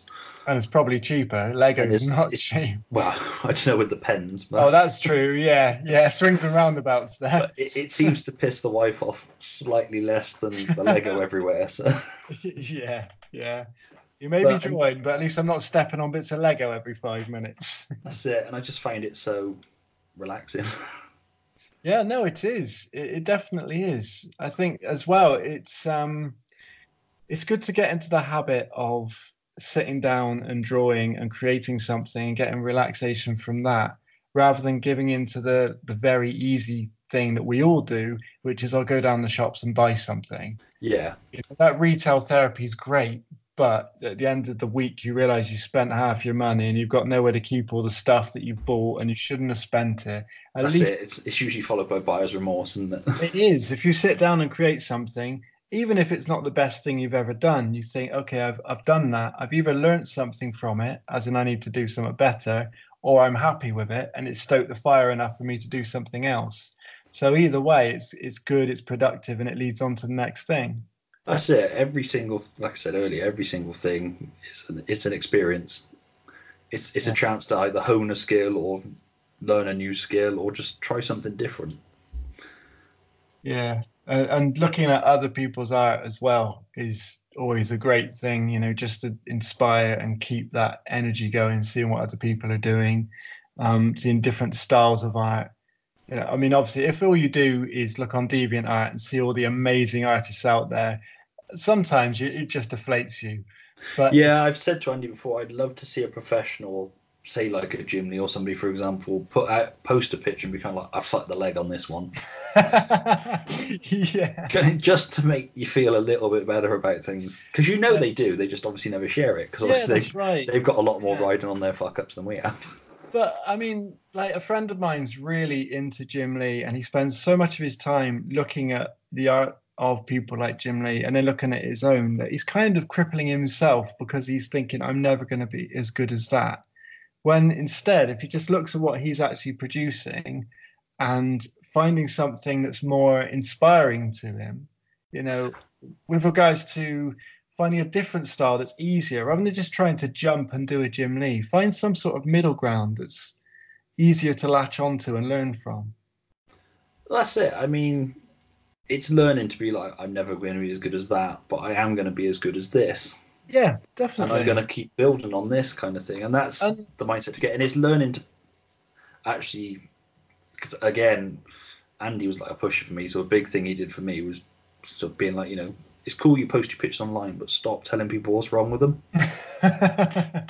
Because I'm always an instant steal the thunder kind of guy. So it's like, I did this picture of Batman. I fucked the ears up though, and look at them legs. What a prick. Yeah. It's all right. I've already given myself a black eye. You don't need to. That's it. It's kind of so anybody comes on is like, oh shit, he knows. But the thing is, like, if everybody drew like Jim Lee, you just have shelves full of the same looking stuff, and a lot of the time, certainly in the 90s, everything did kind of look the same in the mainstream comics. But that was when I was looking for the different stuff, because it's the different stuff, it's the quirky, it's the weird, it's the slightly flawed that draws my attention. Like one of my favorite Turtles artists is Jim Lawson. I don't know if you've ever seen his work, but it's got this. It's that strange, quirky, almost Jack Kirby-ish, but he's just got his own way of telling a story with these like brilliantly detailed but slightly wacky characters, and it's just so inspiring. You can see that when he sits down, he's so free with his brushwork and so free with what he puts on the page that he's just trying to tell a story. He's not laboring over every little bit. He's not worried if it looks like Jim Lee masterpiece. But what he's worried about is telling that story in a way that you can consume it and move across that page freely and fluently. So it just goes in and it's fun. Well, that's it. And the whole thing's so subjective anyway. Somebody's art that is considered great may not be to my taste. It doesn't mean it's not great. Yeah, that's right. Yeah, definitely. There's a guy who works for 2000 AD, Clint Langley. his work is incredible. It's I think it's mixed media, like painting with photos, and he does Slain and Robo Warriors, and it's amazing. You could put every one of his panels on the wall as a piece of art. But with regards to it flowing across the page, for me, there's so much there. It gets too static. It's too much. So I find that sometimes with Alex Ross. right, Amazing painter, amazing what he does. But sometimes when it's in a sequential book, yeah, it feels a little bit like somebody's just stuck words on a painting kind of thing. yeah. You're looking, like you say, it's missing that fluidity. Exactly. You're looking for that fluidity. You're looking for that pace in the page, and when there's that much going on, you want to just focus on that painting and then flick to the next one. And it's brilliant and it really is amazing work. But after a while, you realize you're only 4 pages in when really you wanted to flow along with the energy of the story and the pace and really get into that action. That's it. And at the same time, for somebody else, they're like, this is flowing in a completely different way to any other comic ever has for me. It's the motion of it's beautiful, and it's like I say, it's all in the perception of the person reading it. Yeah, and you need that variety, and you need those different styles because that's what makes comics so interesting. That's it, 100%, and that's why they're for everyone. At the end of the day. Yeah, definitely. Yeah, I heard your interview with Sarah, who did Malt, Sarah Dunkerton. Yeah, and she said for her comics, why comics? Well, because it's freedom. Because it's about anyone can tell a story, anyone can put their stories down in their style. It's freedom to do what you want to do in your style and be creative. And as much as you can do that, people will see it when they come to your work. They'll see that you've had the chains taken off and it comes through in what you put on the page, no matter what your style is. That's it. It's like I say, it's like you say, it is that freedom that, and I think that's what comes across, and that's what people engage with. And it's not going to appeal to everybody. No. There's always going to be a small minority or whatever that it doesn't appeal to. But the cool thing is now we live in the internet age where everything is about small minorities. Everybody's got their own little group, their own little bubble that they live in, and they consume what's happening in the world through that little bubble. It's great because we're all sort of connected, but we're also all divided into our little groups, and everyone's got their own differences and their own things they like. So it encourages that thing of just do what you want to do, that you will find your little group that appreciate it. That's it. And I mean, that's the beauty of the small press scene as it is at the moment, is that it's such a broad scale of style and creativity and story, and theme and everything, that it's genuinely exciting to be part of at the minute. And there's there's lots of amazing stuff out there, like obviously Mope and is it Samurai Slasher? Have you seen that one? Yeah, it's Mike Garley, isn't it? Samurai Slasher. There's just so much cool creativity out there that when you go to a convention, you don't necessarily know what you're going to see, but when you see it, you'll see something that just really resonates with you, and you'll be like, okay, that I'm on board with that. That's it. No two tables look the same, kind of thing. It's not, yeah. It's, like I say, it's a genuinely exciting thing to be a part of. It's just a shame that it's not. I felt for a while we've been on the cusp of breaking through. It's just finding that way to. But then, if we break through, is it going to lose some of that magic? I know. Yeah, I think sometimes you just have to realize it is what it is, and just love it for what it is. Try not to push it to be anything more, and just hope it becomes nothing less. Just realize that what it is something you really like and care about and is worth putting energy into. That's it. I mean, that's what I said a little while ago in the mail about True Believers, is that, I'm happy. I love where it is and what it is. And it's not the biggest con. It's not the smallest con. We don't get, no disrespect to the guests we get, but we don't get the, big rock star name guests kind of thing. And I'm really happy with that. So I think we're more about that small press community. Yeah. Yeah. You get the creativity there. It's absolutely packed with creative people showing awesome work. That's it. And as long as people are happy to be a part of that, it's exactly what I want it to be. And I don't think I want it to be the thing where I am chasing big name guests just for the sake of because being able to stay open another year kind of thing. Because it's pretty much full of creators, it attracts more creators, and it attracts people that appreciate what they create. So it's kind of self-perpetual, really. That's it. I think, I mean, well, it's a different podcast to sort of go into the issue with certain guests. Right. Not specifically people, but a type of guest who think that they're possibly better than they are. Not better than they are. That's the wrong phrasing. But have sort of moved into that higher atmosphere where they think they're possibly on a level with movie stars, which they should be. But at the end of the day, taking themselves away from their core audience, kind of thing. Yeah. We're just putting that barrier in. We're just doing like cool pictures to entertain each other, trying to make a few quid. As soon as you think you're the next Robert Downey Jr., then you're only fooling yourself. That's it. It's not what comics should be either. No. I mean, I've always said that, Troobs is an event that's nostalgic for an event that I was never old enough to go to. Right, yeah. Back when Comic-Cons were what would be considered the big name creators now, just getting together in a basement of a hotel. Yeah. And engaging with their fans. But even then, if you got into a time machine and went back to those cons, you might realise that they're not what you thought they it's could very be, much the rose-tinted view of the nearest thing I never saw kind of thing. Exactly, yeah. The nearest thing that you could get to that ideal of what you thought they could be is what you're creating now with Troobs. Yeah. So you're as near to your ideal as you could ever be. That's it. And I mean, let's face it, the British comics industry now is small press. You've got your 2000 AD and a couple of others, which is fair enough. Not taking anything away from them, but the heart and soul of this comics industry in the UK is the small press stuff. Yeah, definitely. And Rouse and Avery Hill. Yeah. And that sort of thing. And that's where the passion is. Yeah, the passion and the heart is always in the it's kind of in the outsider group. It's in the indie.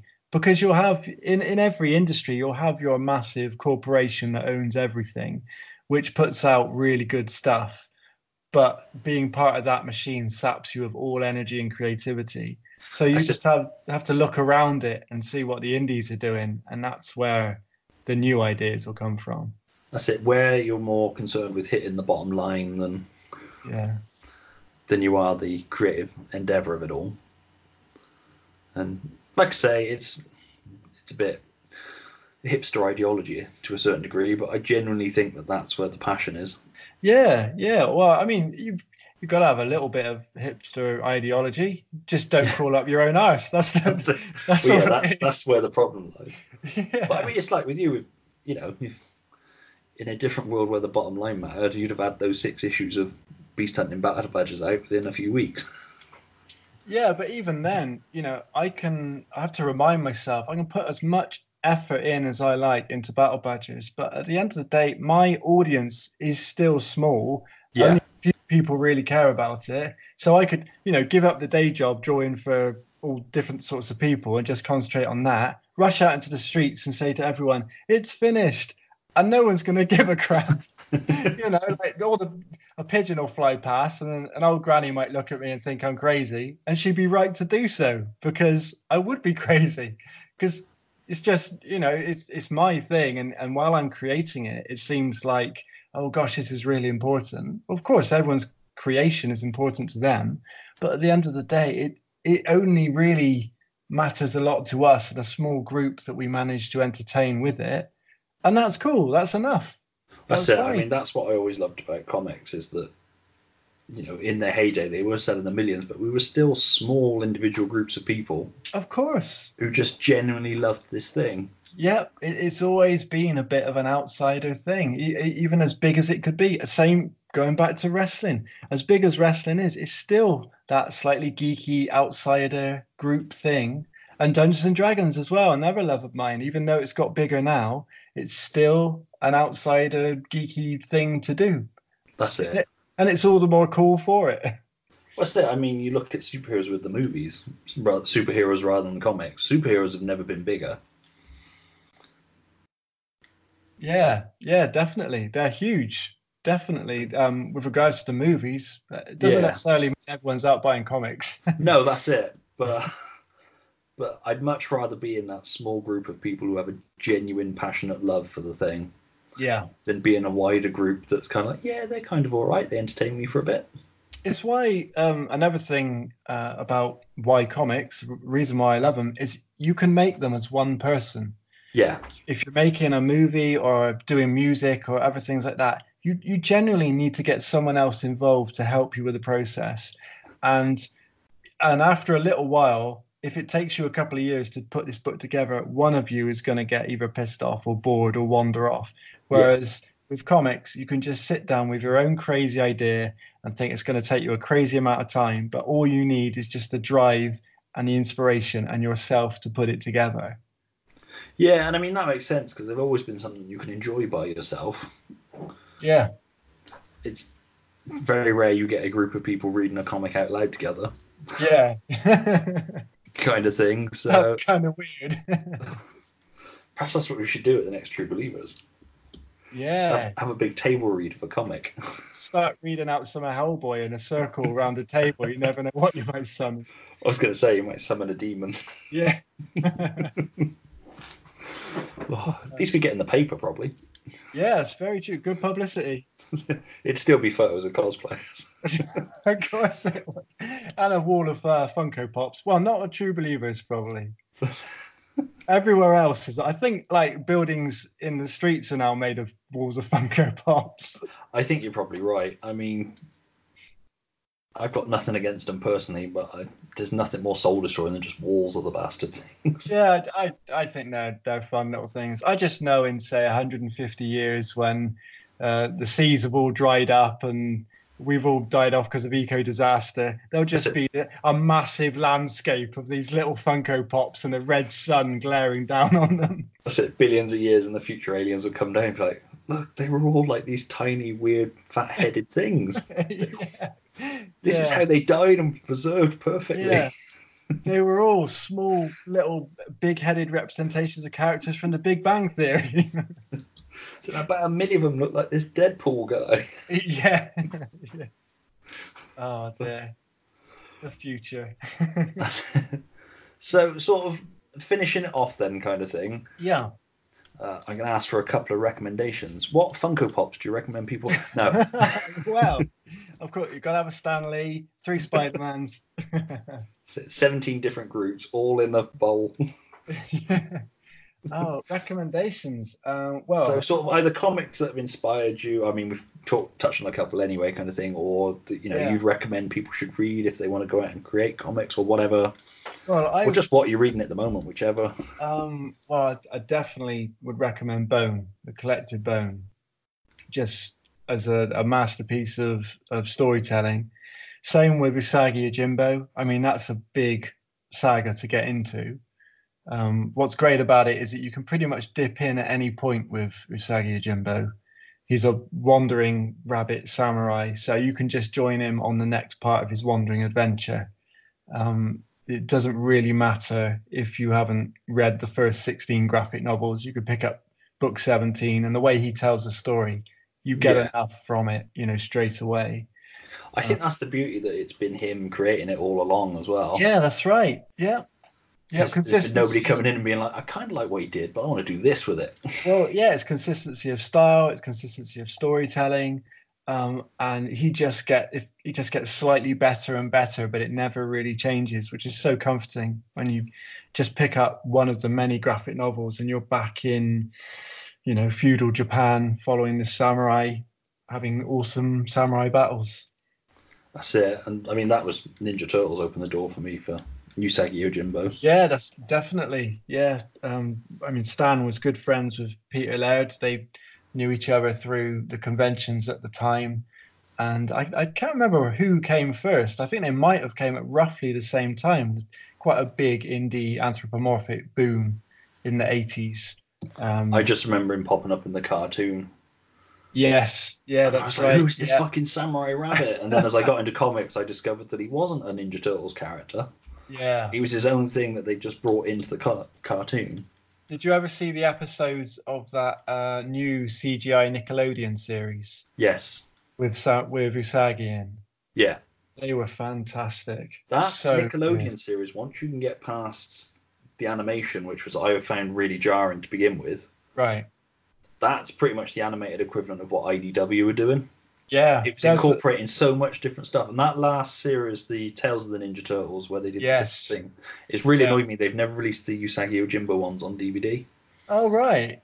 They've released everything but those last few episodes. So the ones with like Raph in the Wasteland and everything. Yeah. I definitely would snap out those Usagi ones if they came out as a collected DVD. They were fantastic. Yeah, I'm not sure why they've never cut them, but because they released in other territories, I should just have bought them, really. But there's a lot of love for the whole of the Ninja Turtles history in that series. They really do love every part of everything that's Ninja Turtles, and they put it into their series with so much creativity and care.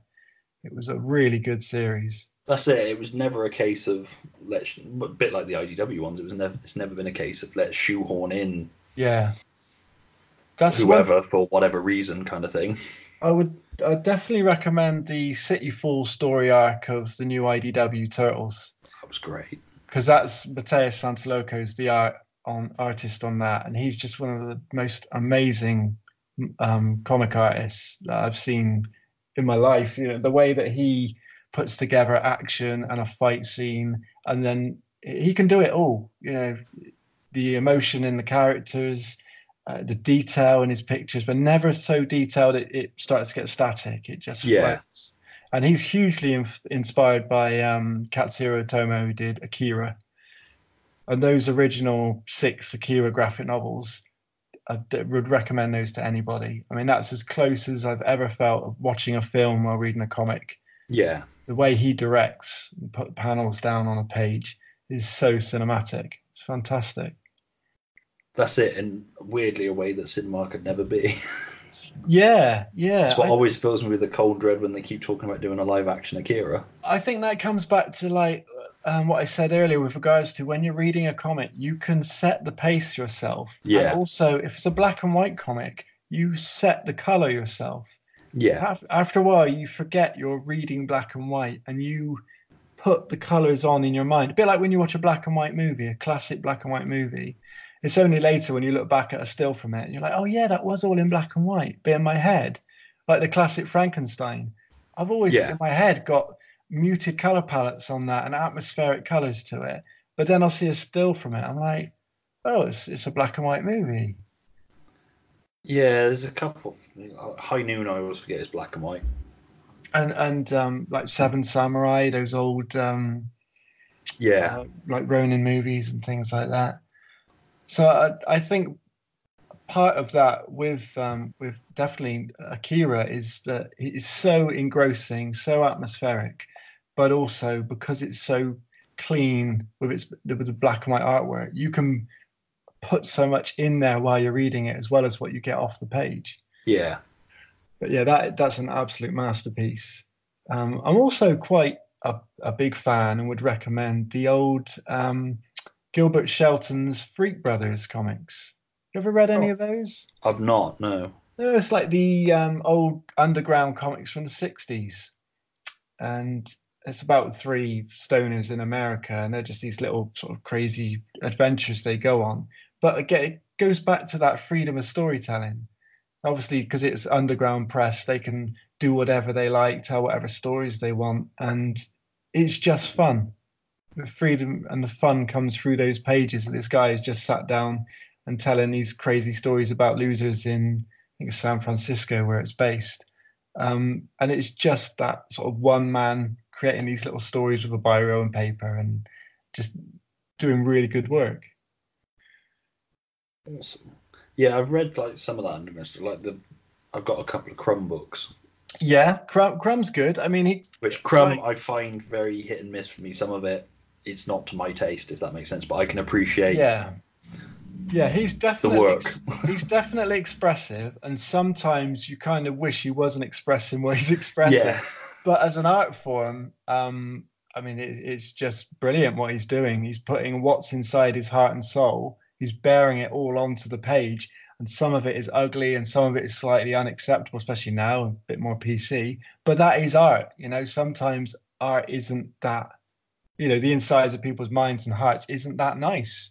No, But that's it. but it works as an art form. It's so good. And also, I know everyone recommends it, but Mouse is just a masterpiece. Yes, yeah, definitely. Just like, I mean, the stark reality of that book when it's sort of mice and cats and like silly anthropomorphizing and these real issues, you think, oh, is this gonna do it justice? And then by the end of it, you're like, whoa, that was incredible. That's another one that's sort of beautiful in its simplicity, in the best possible way, Yeah, kind of thing. And like I said, it always sounds like damning with faint praise, doesn't it? But yeah. And on the indie scene, there's there's a comic called Circuside, by Graham Puttock. yeah, And there's a really lovely dark style to his drawings, very scratchy, and there's an atmosphere to it. It kind of reminds me of like a David Lynch film or League of Gentlemen, because there's a bit of a dark humor to it as well. But it's just the way he tells stories. I really love his work. I think it's fantastic. Really good stuff. So if you ever see him at a con, definitely pick up his stuff. I think he's recently done one called Dogjaw, which is like a Wild West story. But well, yeah, his stuff's great. I think he might be at Troobs again this year. Oh, cool. I might be wrong, but I'm 99.9% sure. I'm usually pretty good at who's there and who isn't. So. But it's one of those things as well with recommendations. Generally, I would say to people, go to Comic Cons, go to indie shows, and just see what's on those tables. I just recommend that. Go and see what ideas are out there, what's, you know, popping up, and what's being created. That's it. I mean, I've always said I much prefer buying the things from people face to face at their table than off their website, kind of thing. As backward as that sounds sometimes. But just to see them and speak to them and get a feel for what they feel for what they've created, kind of thing. Yeah, sure, definitely. Yeah. Yeah, you definitely get that sort of personal touch you get from talking to someone and meeting them. It helps you to also understand what they're putting on the page. So when you read it, you think back to what they were saying when you were talking to them, and it just creates that connection. That's it. It's something you sort of used to get a little bit in the early days of Kickstarter, but it seemed to be in the updates. People used to put a lot of effort into their updates. I'm not saying people don't anymore, but there's certainly a few that I've backed where the updates have just been like, yeah, it arrived, here's a photo. Right, yeah. And it sort of lost that little bit of passion for it, kind of thing. Because, I mean, a Kickstarter's a full-time job anyway. Yes. I know from the one we did to Kickstart Troobs, which, you know, I don't like to talk about. I have massive flashbacks to it all. Well, that's the thing. People say to me, is Battle Badges a Kickstarter thing? And I say, well, no, I just do it off my own back and then sell it and try and recoup my costs rather than do the Kickstarter thing. Just because I need to put all the energy I've got into making the thing first, rather than all the energy that's taken by Kickstarter and then sitting down and trying to create it afterwards. That's it. It's like with me with the robot thing. I just did a couple of days overtime to cover the print costs. Yeah. And, you know, it's still a couple £100 to put up in one go kind of thing, but...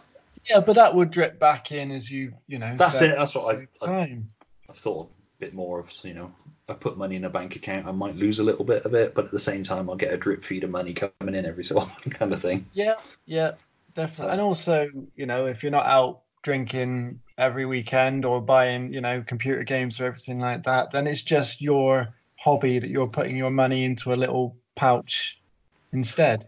Well, that's it. And it's, you know, I mean, you might be out drinking. I believe in it enough to sort of put my own money in it kind of thing. Yeah. You do have to have a certain amount of belief, but just don't don't go crazy with it, and start thinking you're gonna pay the mortgage doing it. Yeah, don't be that guy. It's like, I've ordered 10,000 copies. I've quit my job. Yeah, well, that's another amazing thing about the first Turtles comic was they did order a couple of thousands of the first print and took it to Comic Cons, and it was just a massive hit. It worked, and they sold them all. Yeah, they had to get a reprint quite quickly, didn't they? They did, yeah. Their first sold out in shops from Direct Market or whatever it was, really quickly. I think they got a loan from Kevin Eastman's uncle for the first printing, printed up a few thousand, and went and flogged them all, and then had to print more, and it just ran from there. But it's just that thing of having an idea that you like, going with it, riding that wave of energy, trying to keep it relatively realistic with regards to what you're spending on it, and just building a following over time, really. Yeah, that's it. And I mean, printing thousands of copies of your book like they did, that's a rarity rather than the norm kind of thing. Yeah, well, for anybody who's thinking, I was only going to get 50 printed, but now I've heard that I'll get about 20,000. But then saying that back then, that might have been the minimum run. Maybe you could only get a slot at the printer for that because that was before digital printing and smaller print runs and things. But yeah, I think I'd have nightmares. Yeah. I'm sure they kind of did a bit, but they were young and reckless, and it all worked out. They were in the ideal position to do it. Where they had the rest of their lives to correct the mistake, kind of thing. Yeah. But so, speaking of correcting mistakes, where can people find? Yeah, I had no other link. You left me with nothing. Speaking of needing to make some money back for all that printing cost. That's it. Where can people find you online, and what, if any, upcoming cons have you got? Well, obviously, Battle Badgers is on Facebook, is on Twitter, also on Instagram, but I find it harder to access my Instagram account because I've just got a little old tablet thing which seems to be dying more and more every day. So Facebook and Twitter are the main places to go and see updates and artwork that I'm working on. Also, if you want to order a copy, drop me a message through Facebook or go to the website. There's a link to an Etsy page on there that you can order the books through Etsy. It's cheaper if you come straight to me at Facebook because you haven't got all the extra Etsy charges and that, but however you want to do it. And convention wise, obviously got the Mighty Troops in the new year. I've heard that one. Yes, quite good, that one.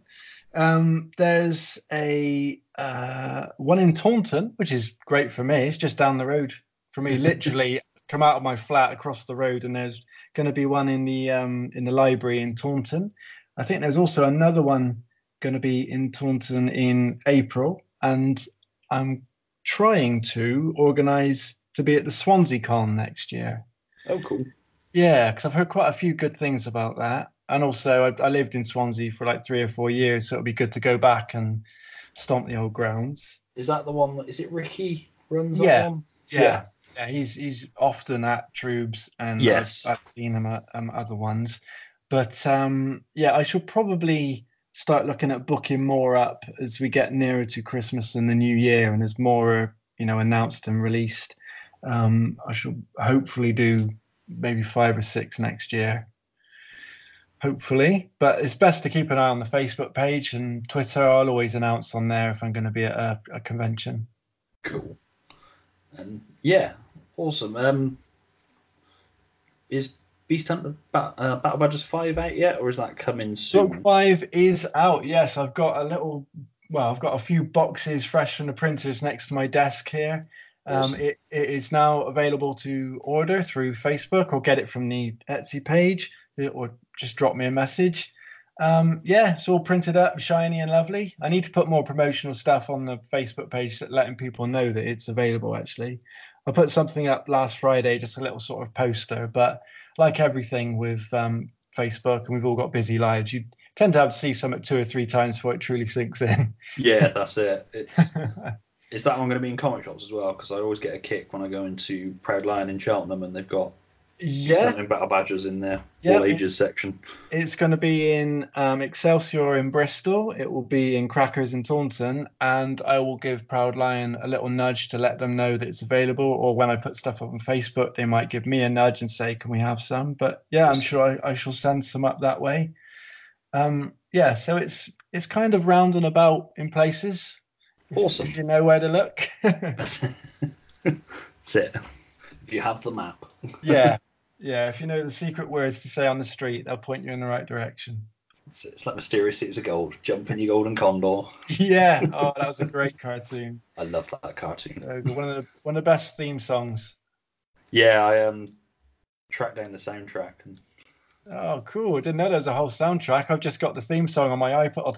They gave it away free if you bought the box set from a certain shop, but I'd obviously missed that one, and right. So I bought it second hand off somebody for about 30 quid. But I was like, it's totally worth it. Yeah, just for that one song. Well, there's certain things that are just such a part of your childhood. You're like, I need that song in my life.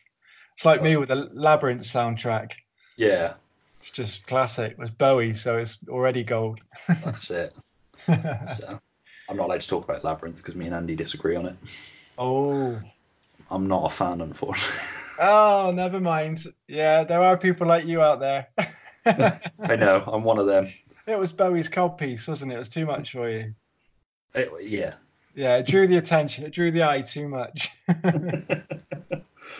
And on that bombshell. Yeah, and on Bowie's codpiece, let's go to bed. Cheers for that, Steve. All right, have a good one, Stuart. And you. See ya. Bye. See you at Trubes. Yes, you will. Bye. See ya. And that was episode 10 of Why Comics. I'd like to thank Steve for coming on and answering the big question and talking comics with me. I really enjoyed chatting to him. I hope you guys enjoyed listening to it. You can find all the links for where to find Steve online and everything else he mentioned in the show notes. So yeah, if you just check those out if you missed them in the episode. Now a little housekeeping kind of thing. First off, after launching at Nottingham Comic Con this past Saturday, which was amazing, huge congrats to Kevin Kelbrett and all of their team putting on another great show. If you haven't checked out Nottingham Comic Con yet, I recommend looking out for it next year. It's superb. But yeah, after launching there with both March of the Robot, Long Walk Home, and Hello to Jason Isaacs, both of those comics are now available on the True Believers website at oktruebelievers.com/comics, and you can find them both on there. It's £5 for Robots, £2 for Jason Isaacs. There's £1 postage and packaging on March, and 50p on Jason Isaacs. Yeah, just a little something to help towards the postage. Yeah, if you are able to buy it, or you like the look of them, or whatever, I'd be hugely grateful to anybody, and thank you to everybody who bought it at Nottingham Comic Con. It means so much to me, them being my first ones and putting them out there and that sort of thing. If you prefer to just read digitally and not buy, if you've got a Comic House subscription, both of those comics are available to read digitally exclusively on Comic House. They're not going to be digitally anywhere else. Everything I do digitally is going to go on to Comic House. Like I say, 100% exclusively there. So yeah, you can check that out at comichouse.com, where you can get a 14-day free trial. Yeah, sign up for the app, and you'll find those two, both Tales from Beyond Infinity, and just a whole host of other small press and indie comics on there. It's definitely worth it. I think it's £3 a month it works out as, for just a whole library of awesome comics. Yeah, so that's a free ad for Comic House. In the meantime, you can find The Nerds Who Haunt Themselves online as at Facebook, where we are www.facebook.com/hauntednerds. On Twitter as @OKTrueBelievers. On the website, the True Believers website, oktruebelievers.com, you can find all the previous podcasts.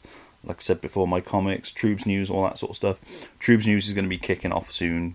Now that Nottingham's out of the way and Thought Bubble's almost done, that's it. We've got an open field to just plug True Believers, with tickets going on sale on the 29th of November as well. Expect November to be the month of announcements.